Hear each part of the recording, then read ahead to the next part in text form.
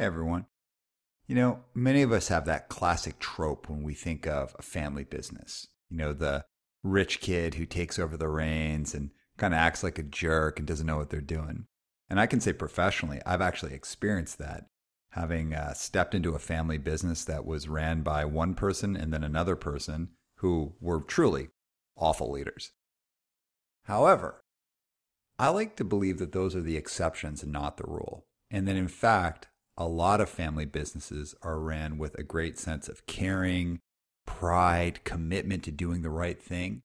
And that those leaders are the ones that really want to grow and get better and are often keenly aware that they're in a position of privilege.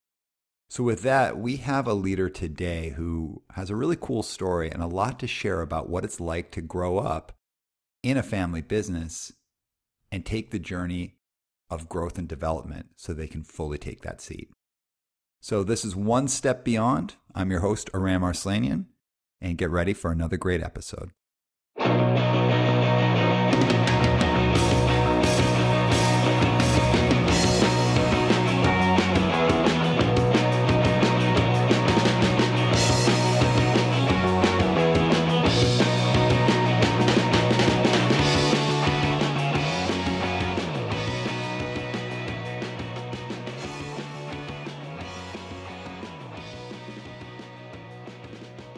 All right, everyone, welcome back to the show. Today, we are talking about legacy in a family business. Now, I am someone who has worked within someone else's family business and had a absolutely turbulent experience. And I'm also someone as a coach who has worked with many family businesses and helped them really find their path to how they want to be a business while also maintaining a family feel.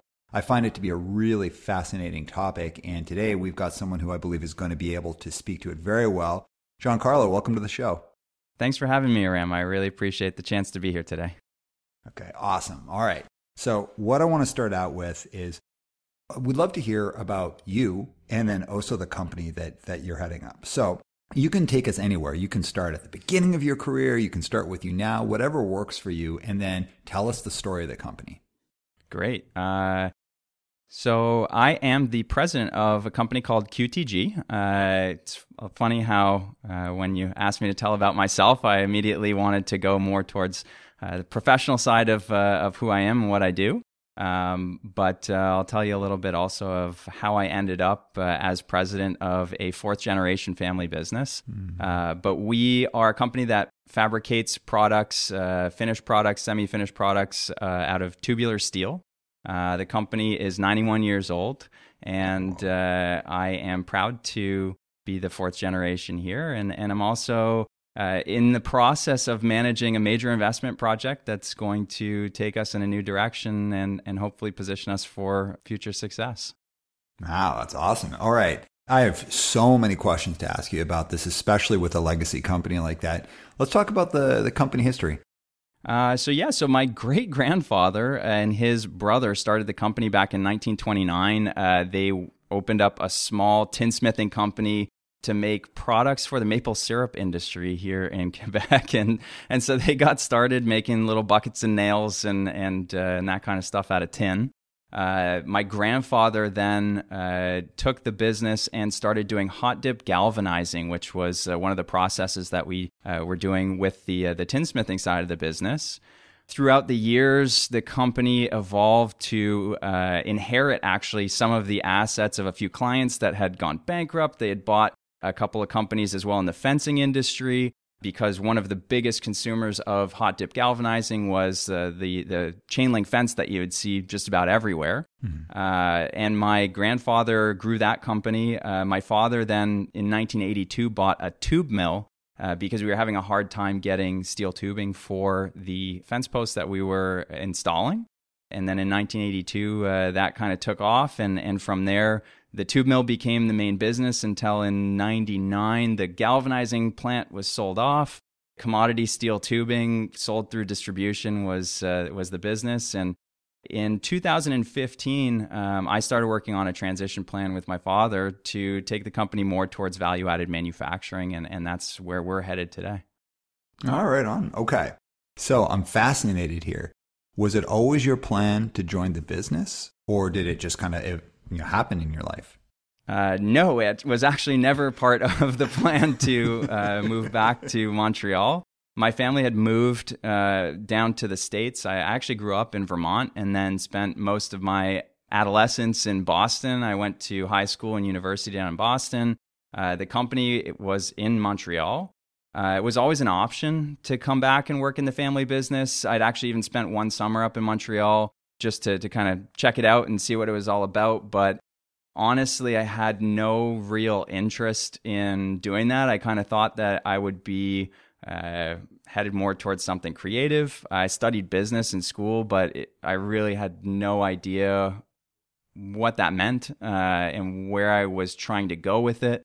And it wasn't really until graduation when I realized I didn't have a better plan that I said, you know what, maybe this is something that would be interesting for me. And I took a chance, and I love Montreal. So I said, I'm going to at least be in a city that I love, and I'm going to go back and see what the business is all about. Cool, man. Okay. So would it surprise you that many of the presidents and CEOs and C-suites of legacy family companies that I work with, almost every single person I work with said, I actually never intended to join the family business. Almost every single one of them. I can imagine that it's so omnipresent. The business is just part of the conversation growing up, and so there was no allure there. Yeah, I don't really know how to describe it, but it always seemed like almost more of a safety net than anything else. And so in my own experience, I found that it didn't really excite me in the way that kind of staking out on my own and making my own name, doing my own thing. It didn't really excite me in that way. But at the same time, I'd seen how good the company had been to our family over the years. And I had an opportunity, I talked with my father and before making the decision to move back up to Montreal about what my role could be there. And it was really clear that I would have an opportunity to do and see and participate in things in business at a level that, I was at 23 years old. I had my education, but I was going to be able to get my hands in whatever I wanted to up there. And that was an opportunity that I thought was a little too good to pass up. To be able to learn from the people who are running the day-to-day of the business up in Montreal and get to see things that I don't think that somebody at my age or with my experience would have really had a chance to do for years. Totally. Okay. So there's a huge bonus, like a huge upside to being able to work in a family business, a legacy business that's been around for almost 100 years. You are able to get involved in things, kind of like, get into the business in a way that someone with your level of education or experience might not have been able to at your age. What's the downside of it? So you go into the business, you're someone who's fresh out of school, you're clearly a family member stepping into the business. What was the downside? So I had two major downsides, and they went hand in hand because my family had moved away. My father hadn't really worked in the office since the early 90s. It was 2008 when I finished university. He was very involved as the owner of the business, but not so much on an operational level. And we had a professional manager who was there running the day-to-day of the business. But like I said, my father never really planned on his children. I have an older sister and a younger brother taking an interest and moving back to Quebec and working in the business. So it wasn't built for us. The business was really designed to run on its own. Mm-hmm. And it was kind of hard to see where my place would be in the organization, except as an apprentice. I was there to learn, and I was okay with that. So, the president of the company had always said, whenever you're ready, come on up. I'll show you the ropes. My first day of work was September 1st, 2008. I think the wheels fell off the global economy about a week later. And the president of the company quit about a month and a half after that. No. for really reasons that may or may not have been related to my arrival. I think there was basically a sense for her that my arrival kind of signaled that there would be a next generation there. And she was at the point in her career where she said, hey, if I'm going to do something else, then now's probably the time. And, it was a cash cow and the business was quiet and on wheels and things were going well. And the team who I inherited there had all been working in the company for 30 years. They were not really too interested in my arrival. I really was met more with indifference than anything else. And, I was 23. I didn't speak a word of French, coming into an organization that was almost exclusively unilingual French. Mm-hmm. And so I had a really hard time trying to figure out how I could be of value in that organization. At the same time, I've got, now a role where the president of the company has left. Mm-hmm. My family lives down in the States. My father wasn't really interested in coming back. And so he said, hey, you know what? You're there. Learn. Make your mistakes. Don't make the same ones twice. And I'm here when you need me. And off I went. So it was a trial by fire.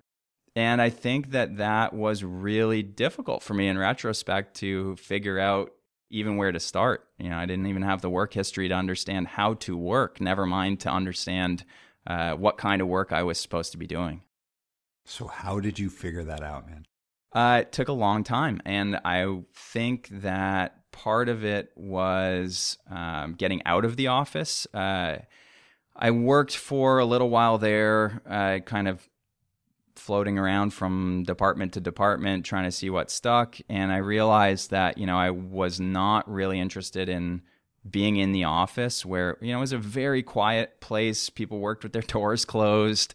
Again, a team that had worked together for so long that it was a lot of routine. And, the place was empty at 4:59 every evening. And that was just the environment of the place. And so I said, hey, I can do sales, and we have clients across Canada who speak English. And so I left, and I lived in hotels for about 4 years and learned the ropes doing outside sales. Mm-hmm. And we ended up actually deciding to bring in another manager to give me some more time to develop. Mm-hmm. And then it wasn't until really 5-6 years after I had first arrived full time at the company that I thought that I was ready to kind of come back into the office and take more of a management role. Okay. What did that do to your psychology? So you go up, you start, president quits, you've got this path that's laid out in front of you, but it was hard. You had people who weren't necessarily interested in you showing up. You didn't know what your place was. From a psychological point of view, how did that impact you? I think that I really struggled to develop the confidence that I could make an impact. And I was almost jealous to some degree of some of my friends who maybe had more of a traditional work experience where you get hired, you have a manager, the manager teaches you how to replace them. They move up when the guy above them or the woman above them retires, and you have this career path that's a little bit more linear, a lot more training in place. I don't think at 23 I had the maturity either to do that on my own. I know that some people do. Mm-hmm. In my own circumstance, I was lost, and I think that it took a long time for me to feel like I could really have a positive impact. I felt powerless, and which is so strange because I'm there as a representative of the owner. I'm a family member. I'm the president of the organization, and I didn't feel empowered to change the place to be what I thought it needed to be. And what did you do to challenge that? What did you do to break past that, to get past that barrier? It really took, it was really the point when I started to look around the office and realize that the team I had at the business was not the team that was going to carry the business into the future. And we had a lot of key people who were at a point in their career where they were getting ready to retire. I had to make some decisions about who was going to be coming in to replace those people and what kind of culture I wanted to build and what were the talents I was going to be looking for in those people. What did I value in the environment that I wanted to create?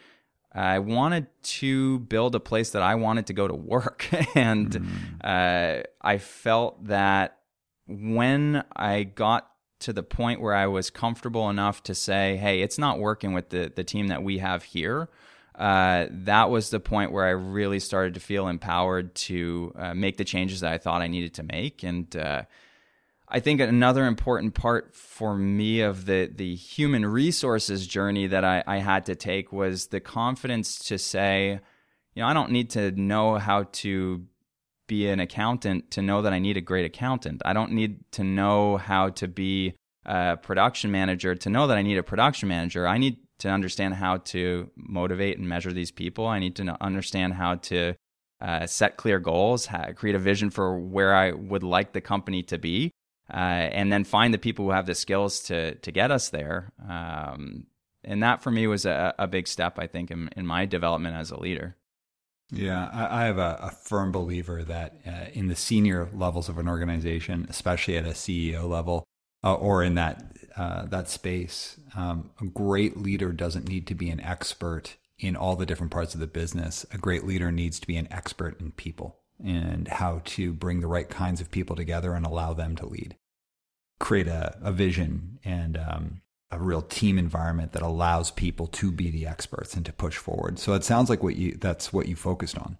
Yeah, and I think that's still a transition that I'm going through now is transitioning out of a more operational mindset into one of being more of a, use the word visionary, but the person responsible for creating the strategic vision for the company and making sure that that's clearly communicated and building the team that is going to help us to deliver that and making sure that the mission's clear and the values of who we are as a company are clear so that everyone's kind of rowing in the same direction. Mm-hmm. So what I hear in your story as you're telling it, some moments of profound fear and some moments of possibly feeling like, do I have a place here? Like, am I an imposter? So how did you push through those to find courage? Because you talked about courage earlier, and it sounds like it was like there was a time where you started to really come into your own for feeling a bit more courageous. So how did you push through that fear and that insecurity? Yeah, that's a really great question because I'm still terrified of a lot of the stuff that I have to do. I think that it's just that the mindset changed of going, be terrified, do it anyways. And being able to have the self-confidence that whether it's perfect or whether it is a giant disaster, inaction is not an option. And you learn along the way, and so for me, I've had the good fortune of being able to navigate some real heavy decisions about the company, and one of the most challenging experiences of my professional life was back in 2015 when I was kind of at the point with my father because he was less interested in the operational side of the business than ever and wanted to validate my interest in sticking around for the long haul so that he could understand what his plan needed to be. And so I kind of got to that point where it was like, hey man, you need to make a decision. Are you in or are you out? And it took getting to that point to understand my responsibility. And the answer that I came up with was, I don't want to work in the company as it is. That doesn't mean that I don't want to be here. It just means that things can't continue the way that they are. And, we had a lot of employees who were want to say unhappy is not the right word, but there was certainly no sense of camaraderie, even though we were very fortunate to count most of our employees as lifelong employees. So, we were doing something right. But at the same time, I could tell that there was just a real lack of vision for where this whole thing was going. And we had to make some tough decisions. And one of those decisions was to start this transition towards markets that had a lot more potential. And in order to do that, I had to, in 1 week, let go 35 people who had worked at the company for, some of them longer than I'd been alive. Wow. And I learned a really important lesson about the responsibility that I have as the president and as the owner of the business to the people who work as employees of our family. I felt like I hadn't done enough. I don't feel like I had put in all of the effort that I was capable of putting in. And I was then confronted with the reality that I wasn't the one who was suffering the consequences of that. And so I really learned a harsh lesson about what my role is in the company. And I've taken that to heart, and I've carried that with me as we've grown. And fortunately, we've been able to hire back the equal number of people who we had let go. And I really take great pride in being an employer. It's something I think is one of the most fulfilling parts of my job, and that's something that I think comes from those experiences of having to go through right sizing a business and feeling responsible for that. Yeah. So I want to talk about the transformation you're taking the organization through, and I'm really interested about what it's like to kind of center yourself in all of this legacy and then change direction. But before we get into that, through all of this stuff that you've experienced so far, what is something that you've learned about yourself that surprises you? I've really learned a lot about myself over the last 12 years. And I think one of the things that I've learned that's the most important to me is that I love learning. and so that's a process that is continual. I'm a jack of all trades. I'm somebody who's not very technical, but I love being a generalist. I love being involved in anything I can get my hands on. I like to learn, what makes people tick. I love learning, the production side of the business. I love learning the nuts and bolts of, the accounting and finance side of it. But I think part of that for me is just this desire to keep getting better as a leader and as a person. And yeah, I've got a real curiosity, not only in my professional life, but in my personal life as well. I have a ton of hobbies, and I'm not really great at any of them, but I love doing just about anything you can think of, from playing guitar to playing soccer to brewing my own beer at home, or whatever it is. I'm gonna give it a shot and try and learn something new every day. I love it, man. All right, let's talk about this real journey that the organization has started in 2020. So after 91 years, there's a huge shift in the organization, even a shift into what the organization is called. So what can you tell us about that? Yeah. So, I mean, it's funny because, thinking back, on the legacy of the company, the legacy has been transformation. And I really think that that's one of the reasons why we are still here after 91 years. There's not an emotional attachment to what we do. There is a real open spirit to change and grow and do things differently. And I think that that's really been the case since the beginning. My grandfather going into the hot dip galvanizing, my father getting into tubing, and now for myself, headed more towards value-added manufacturing, contract manufacturing. It's an evolution. It's not a revolution. It's there's a clear path that we have been following, and it seems like it it's all happening overnight, but this is a process that I've been working on for 5 years now.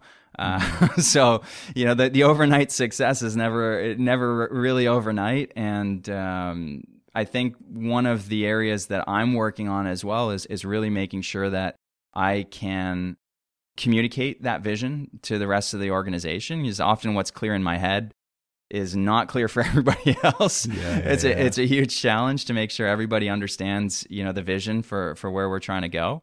And that lets everybody buy in and feel like, their work is contributing to something, and to feel empowered with what they're doing at work every day. Okay. So if you're going through this time of change, and, it's like you said, something that might seem like it happened overnight, actually you've been working on for years and years. But as you're working towards change, what kind of level of fear do you have around tarnishing what has been? When you have this like incredible legacy, this company's been around for so long, and you said, like it's never been about what we do, it's about our ability to kind of like take on new things and evolve and grow. What kind of level of fear do you have about tarnishing that rich tradition? I think I put way more pressure on myself than my father has ever put on any of his children to be or do anything. Mm-hmm. I have a real deep respect for the fact that we are a company that has survived this long. It's really rare in business for companies to survive one transition, never mind 3, and to have a 4th generation there. It's not something that happens often, and I think that I'm really proud of that. That's something that for me, I look at and say, yeah, like this is a really cool history, but it's not something that I think we get caught up on. My grandfather, unfortunately, he passed away when I was quite young. So there wasn't a lot of, I never talked business with my grandfather. I think when I was maybe 5 or 6 years old when he passed.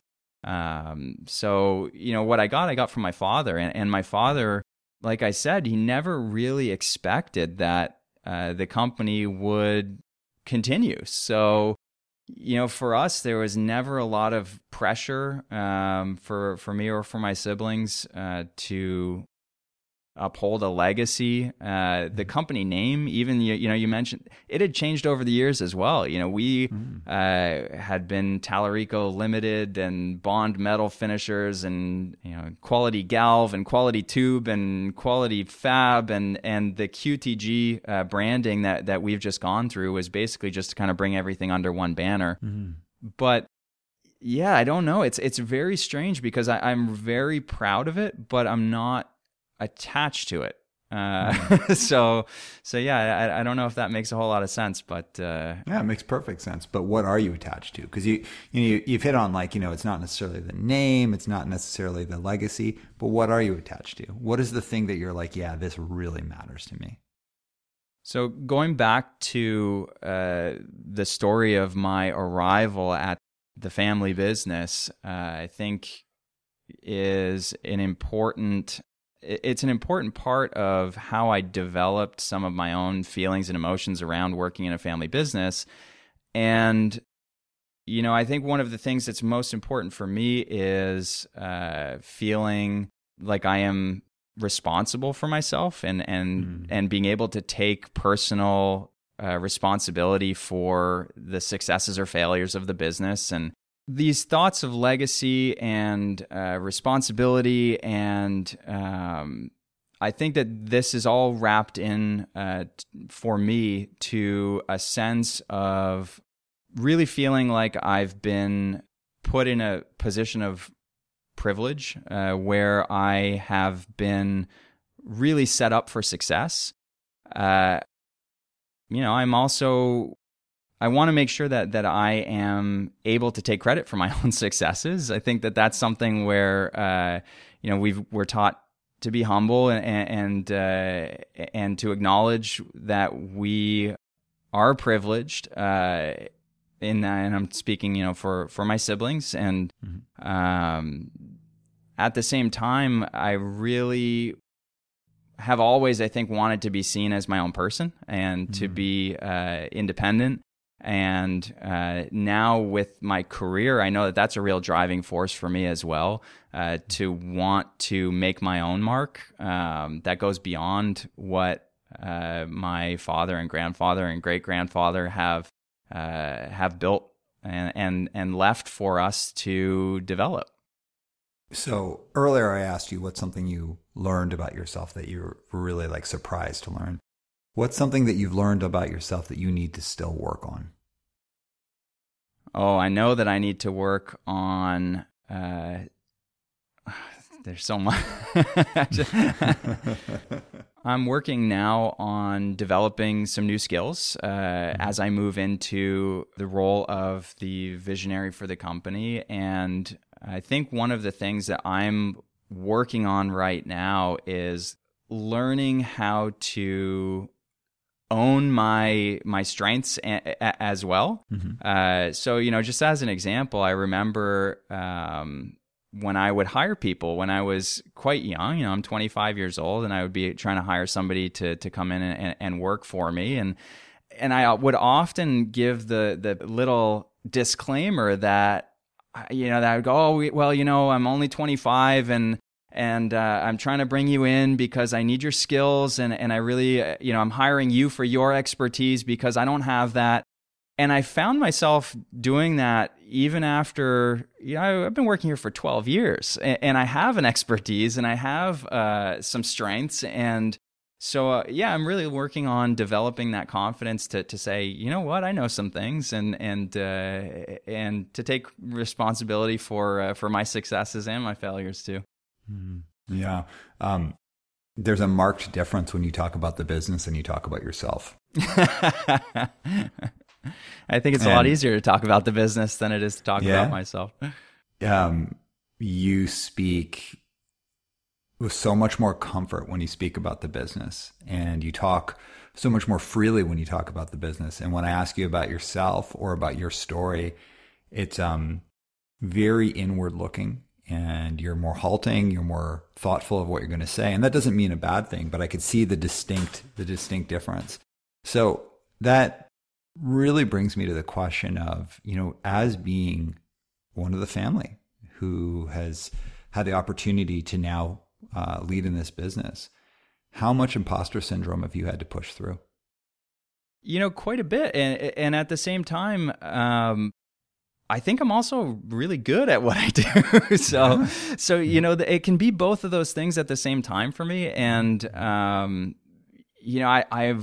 really proud of what we're building right now. And I think that the work that I've been able to do in this organization over the last few years, and again, this is, I'm the same person who I was at 23 in some ways, and in others, I have all these other experiences, and I'm much more confident than I was when I first started. And at this point, there's not much that really intimidates me from a work perspective. I go, if I don't know how to do it, I know how to find somebody who can, and so I definitely have developed a lot of confidence in my professional life over the last few years. And I think that part of that is just having experience. I'm really looking forward, again, like it's looking back at who I was 10 years ago. I'm hopeful that in 10 years from now, I can kind of do the same exercise and look back at who I am today and go, oh, wow, I learned a whole lot over the last 10 years, but also to feel comfortable where I am now. What I'm finding real interesting about this is you have no problem learning how to do something, and you've got the willingness to do that. And I really admire that as someone who was part of a legacy business and a family business, like the willingness to go in, learn it, take the hits, make the tough decisions. From a skill set perspective, I can see like you have no problem learning something. And even if it's learning how to hire someone to do that and getting comfortable with that. Where I'm really interested in is the role that like overcompensating from I look at things from a skill set and a mindset perspective. And the mindset would be like where you'd be thinking about like confidence and like who you are as a leader and your position. You'd mentioned earlier, like when you were younger, you'd hire people and you'd kind of sell them this idea, like, I'm not as skilled as you are, experienced as you, and that's why I'm hiring you. But you had to actually like force yourself to let go of saying that at some point, because you're like, I actually do have these skills. So that to me is like an overcompensation space that I find a lot of leaders in legacy companies have. Like, I'm a family member here. This person probably thinks I'm some like rich kid who got this job because of whatever. So there's a lot of overcompensating.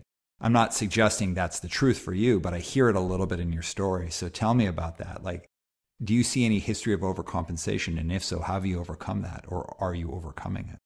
I mean, of course. And it would be, in my opinion, totally foolish to say that any other company would have hired me at 23 years old to be their president. That's just, I have to acknowledge that I was in the position I was in because my name was on the side of the building, and not because, I had graduated with a perfect GPA and I was the most qualified candidate for that job. So I don't know. I think it can be both those things where on one hand, like I was coming into a business where people had worked there for a long time and were looking at me as the little prince, and then also saying, yeah, but that doesn't mean that I can't do the job. And it doesn't mean that I can't get to that place where I'm going to learn what I need to learn to be effective here. Mm-hmm. And I think that where that really clicked for me was understanding that I was taking the chair. And there's only one president of the organization. And with a weak person, whether that was me or somebody else in that position, the company was not going to do what I wanted it to do. Mm-hmm. And there I was, blocking the seat. So, it was either going to be me or I was going to leave and hire somebody else. But I was in the position, and it really, like, honestly, just kind of clicked for me one day. And it wasn't, I don't think, so much of a gradual process, more as one where I just kind of got it at one point and said, you know what, if this is going to be what I think it has the potential to be, no one else is going to drive it there but me. There's no one else who's going to take this as seriously as me. There's no one else who's going to be as invested as me. So either I'm going to do it or I'm not going to do it, but I can't blame it on somebody else. Mm-hmm. And I think that was a real key moment in my career where I said, I can do this, and I'm going to do it. And honestly, it just kind of came like that. But that's it, man. And that's what I'm, here I'm pushing you a little bit in this conversation because I can see, because for our audience, we're on video as we're speaking. I can see how uncomfortable you are talking about yourself. And I really want to say the value proposition for the listener here. And I think also for me, as a guy that's known you for a long time and love to see your successes, I think you've learned something about yourself in this process that maybe you weren't hitting on. And that it's that moment of truth. It's like, no, not only can I do this, I am going to do this. And I'm going to do it better than anyone else because I'm in this position and I have the willingness to walk through the fire on that. And I really encourage you to like own that, man, because like it's a cool part of your story.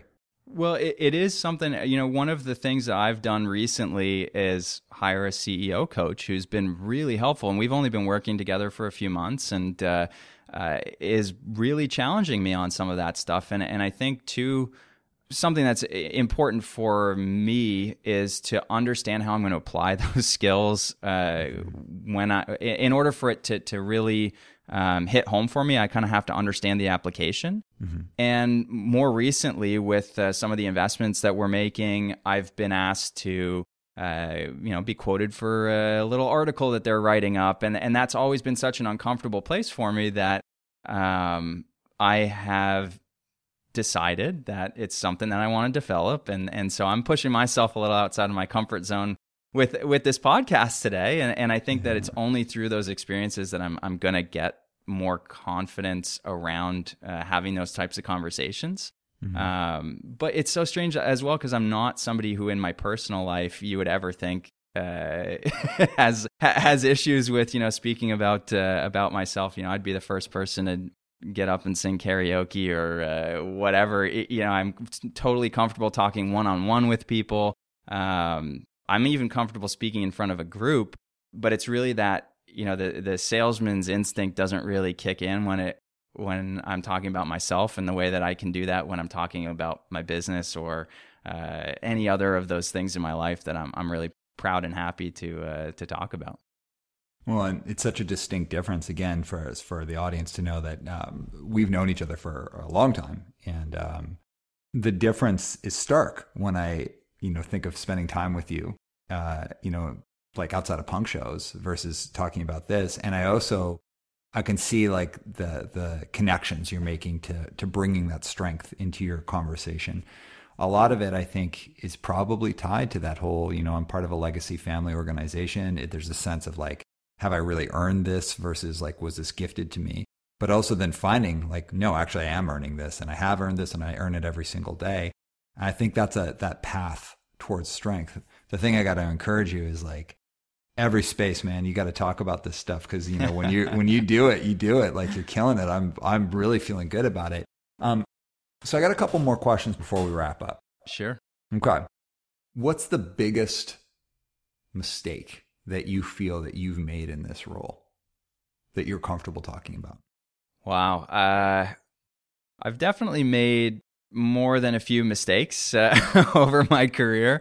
But often I've been very fortunate that the worst case scenario never really has seemed to present itself as the reality. It's often, I can build things up to be way worse than they are in that moment of panic when when I've done something, for example, like you call and tell a supplier the wrong product, and it's a $200,000 order that all of a sudden you're not sure is going to meet the specs for the client.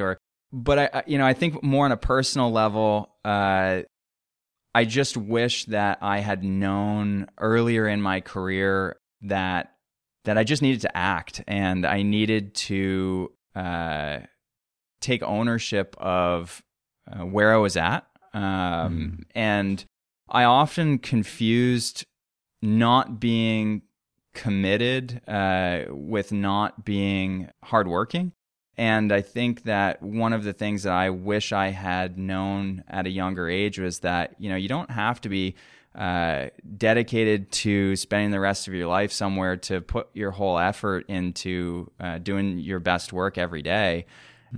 And, for me, I was, especially when I was, first starting in the business, not sure if that was a path I wanted to follow for the rest of my life. And I think I saw dedicating myself to being the best that I could be in the organization as some kind of handcuff that would then hold me to that for the rest of my life.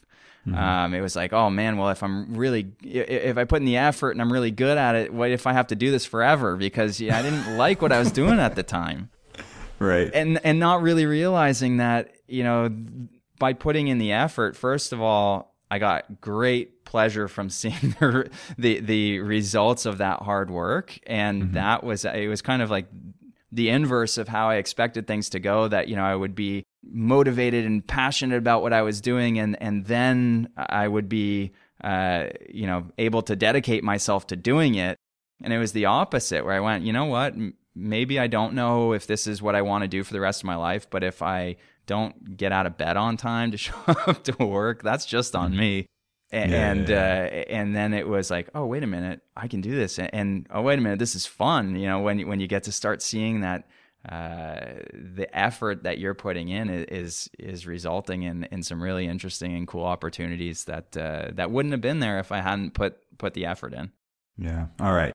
So if you fast forward, you think in the future, what do you want your legacy as a leader to be? What do you want people to say about your leadership? I think if there's one thing I really keep coming back to when I think about what I'm trying to build here, I want to be a great company to work for. I want to be a place where people are really satisfied in the work that they do. They feel empowered. They're treated fairly. They are given opportunities to learn and advance. And I think being a great place to work is an ideal that is important to me, because that's the environment I want to work in. I want to come to work and work with people who are excited that the work that they do gets to make a difference, and they feel like they're being heard, and they feel like if they put that extra effort in, they're going to be rewarded for it. And that's something for me that I think is really an important part of what we are trying to do with this company. Right on, man. Okay, last question, and all right. And there's no rules here. If you're thinking about anyone now who's come up in a legacy business, like maybe like you, they had never thought they were going to work in it, or maybe they grew up working in it, but they're now going into taking the reins. Is there any advice or any thoughts that you'd give to someone who grew up in a family business and now is considering taking on the reins of leadership?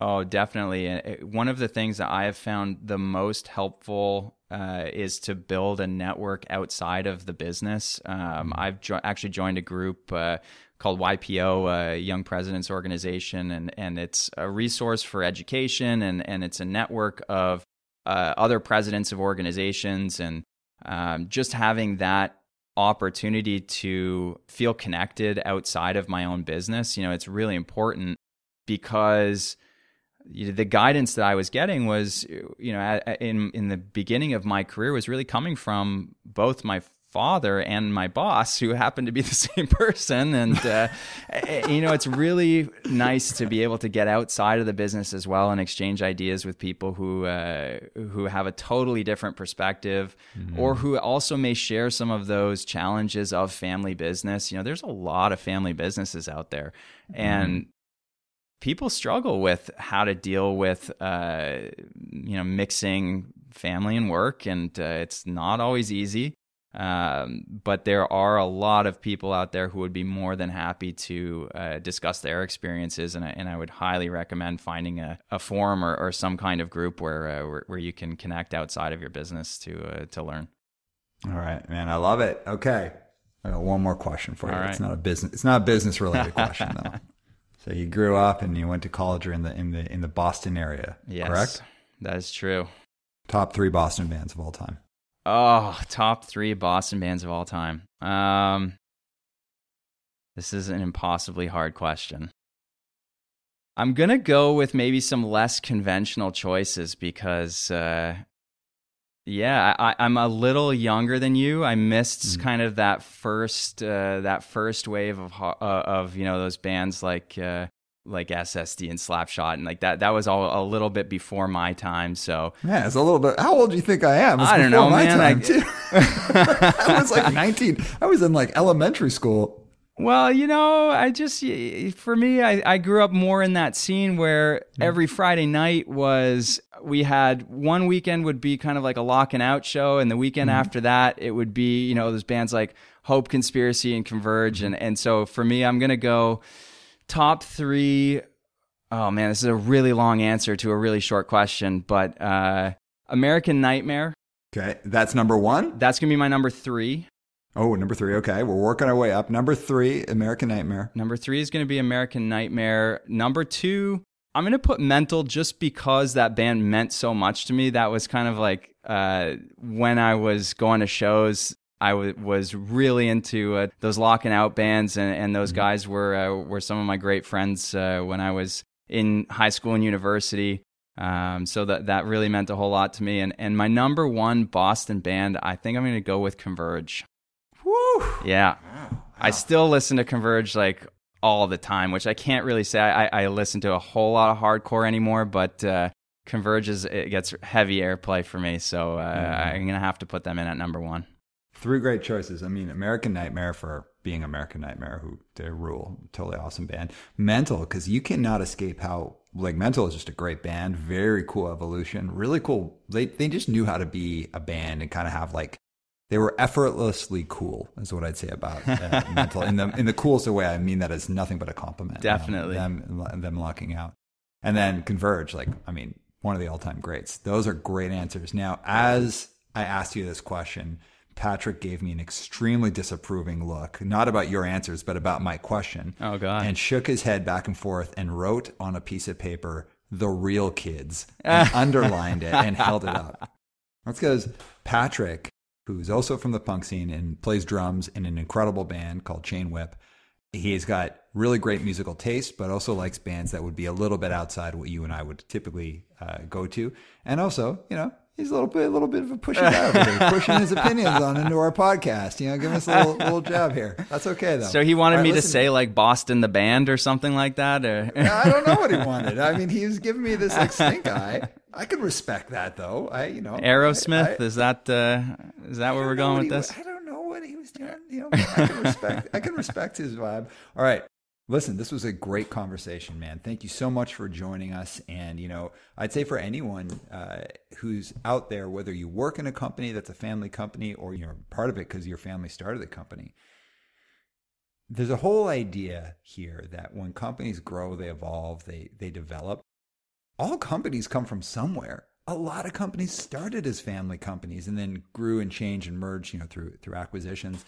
And all I got to say is this. Companies start from human beings. We all, they all come from somewhere, and they're all full of stories of people trying to find their way, find out who they are as leaders, find out how do they continue to have that family feel while they evolve. And this was a great example of just such a human story of someone finding their way as a company finds its way. So thank you so much for joining us today. Well, it's been such a pleasure to talk with you and reconnect with you, and I was happy to be here. So thank you again for the invitation. All right, my man. Thanks so much. And everybody, we will catch you in the outro. And Dave, drop the beat.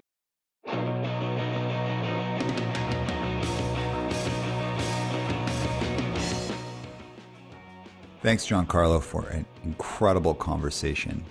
What really stood out for me there was the awareness of his position and how seriously he takes it. And I got to say, I really feel that is common for people who grow up in a business. So yeah, of course there are these like ridiculous tropes. There are those people that like do act like buffoons. But again, I think they're the exception, not the rule. Most leaders that I've met who grow up in family businesses, they realize the situation they're in and they want to do better. And sometimes they figure it out on their own. Other times they do it with help. So Giancarlo is a great example of someone who did a little bit of both, figured it out, stayed the course, and also has gotten some help to get better. Something that I encourage everyone to think of, whether or not you're in a family business or you're just, working either on your own or in a normal organization. It's about being willing to see your own gaps and then take the steps to make sure that they're addressed. Giancarlo is a great example of someone who has real humility. And just imagine if everyone was that willing to hold up the mirror to themselves and do the work, what a different world we'd live in. So let's start with ourselves. So until next time, this has been One Step Beyond. One step